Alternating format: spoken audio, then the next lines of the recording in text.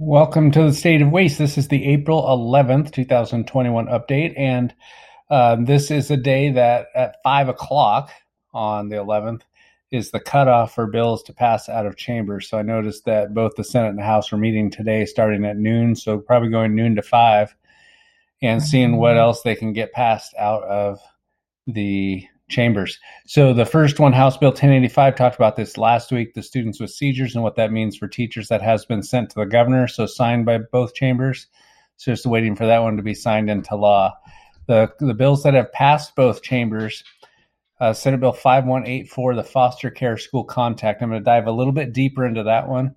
And then there's a second one I'm going to do a little deeper dive into this week. And I'll try to do a couple each week so we get a little more understanding. This one did pass 98-0 out of the House.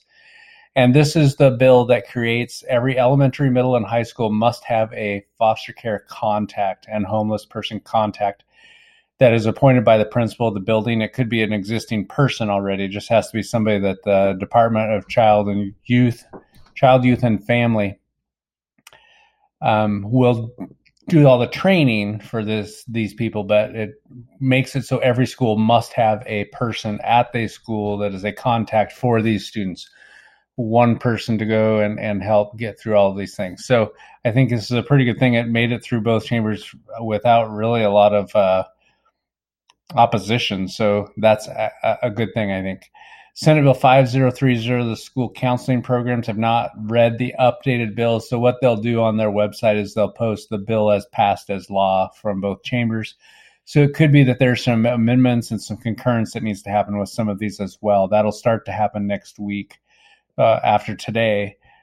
So that's what the budget becomes the focus. And then for the chambers, any amendments or discussions of how they could improve a bill. There were some disagreements. The chambers can get together, they appoint some people, and they work on trying to get the bill so that both chambers will agree with it. And this could be what's going on with 5030. House Bill 1176. This one passed 25-23 out of the Senate. Still a lot of issues with how do we hold kids accountable for if they destroy property. So this bill only allows schools to withhold diplomas, but grades and transcripts must be sent even if there are fines. So if a student destroys school property, there is nothing the school can do about it. If they move, okay, well, there you go. There is the option for students to work off the fines and fees, but no accountability as far as grades and transcripts go. The only reason that a student would go do that is if they wanted to get their diploma. So I'm not sure what this one is going to accomplish with the debate that was in there with some Democrats voting against this bill. To have it pass 25-23 was really close. There was one person excused, but it still would have passed 25-24. So, a lot of concerns about that bill is what it means to hold kids accountable and how do we collect? So what's the school going to do? People don't pay their fines, grades and transcripts get released, and they don't get reimbursed for that money. It still has to come from tax dollars somewhere. House Bill 1302, college and the high school, that one passed 49-0. House Bill 1113, this is the attendance bill, passed 36-13 out of the Senate. And that, again, just makes some changes to the language more than anything. So it's not a huge thing. It changes some of the dates. It actually makes it a little more lenient for kids that we really need to find out what's going on. Why are these kids absent? And I think that's important that we find that out.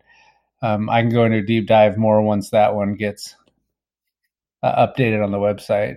Senate Bill 5097, the PFML updates passed 55-42. That one's really close, and I've not listened to the testimony on that one yet. 5299, the computer science high school graduation, passed 75-23. Senate Bill 5249 passed 98-0. This one has been this is my other deep dive. This one basically continues the work group with the State Board of Education making some decisions. The work group is going to be put together to create the pathways for students to graduate, just add some more layers to ways that kids can show that they understand the material. And then House Bill 1273, the menstrual products in school, passed 43-5. Still on the floor calendar, the Senate Bill 5265, the Bridge Year Pilot Program, and Senate Bill 5044 that adds a section of PD to dismantle systemic racism in the public schools.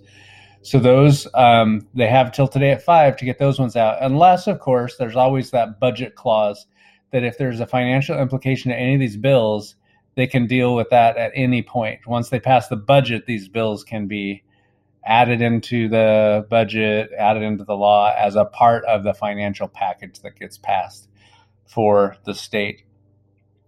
And I think that's all we have for this week. So again, if there's any other information you want, send me an email. That would be fantastic. Have a great week.